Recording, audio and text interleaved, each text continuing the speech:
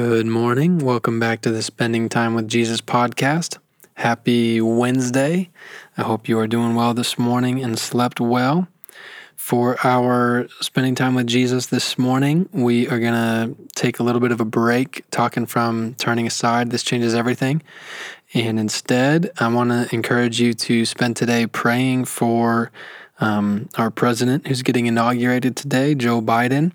And actually, this goes along perfectly with Turn Aside, This Changes Everything. You may have voted for Joe Biden and be excited about this, and that's great. You may have not voted for Joe Biden and not be excited about this. That's great too. The good news is that in the beginning, God comes before all things. He is in all things and will be around after all things. So part of us turning aside and allowing who Jesus is to change everything about us is that we're going to prioritize the instruction of God over our own hopes or disappointments. We are not going to put our hope in a president, but we are going to pray for him. When I think about praying for the president, the first thought that comes to my mind is when Jesus said, "Do unto others as you would have them do unto you." And whether you agree or not with some politician or leader or whatever, we can all heed the instruction of the Lord to do unto others as we would have them do unto you. How would you want someone to pray for you this morning if you were about to get inaugurated as the President of the United States? It sounds slightly terrifying if you ask me. In Proverbs chapter 9, verse 10, the Bible says that the fear of the Lord is the beginning of wisdom, and the knowledge of the Holy One is insight.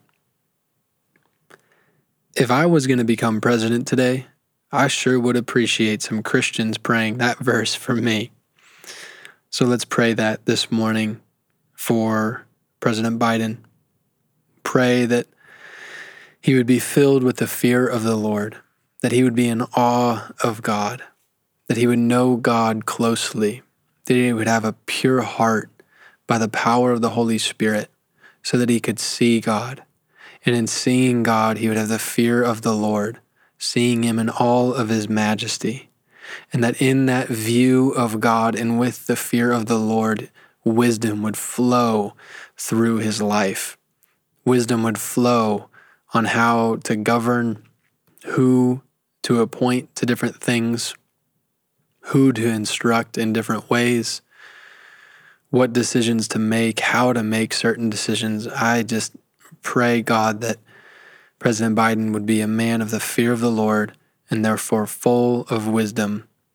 We sure could use somebody full of wisdom in that seat of power. And I pray even just for his own good, not for our good, but for his own good, that he would be a man filled with the fear of the Lord, that he would know you closely and hear your voice.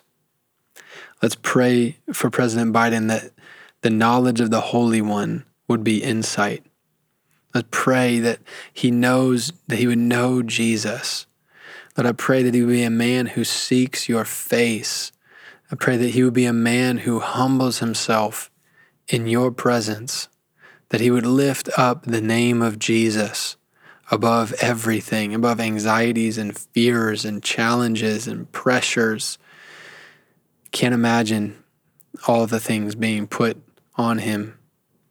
Lord, he needs to know you, and we would all benefit from him having insight into the things that he's dealing with because he knows you.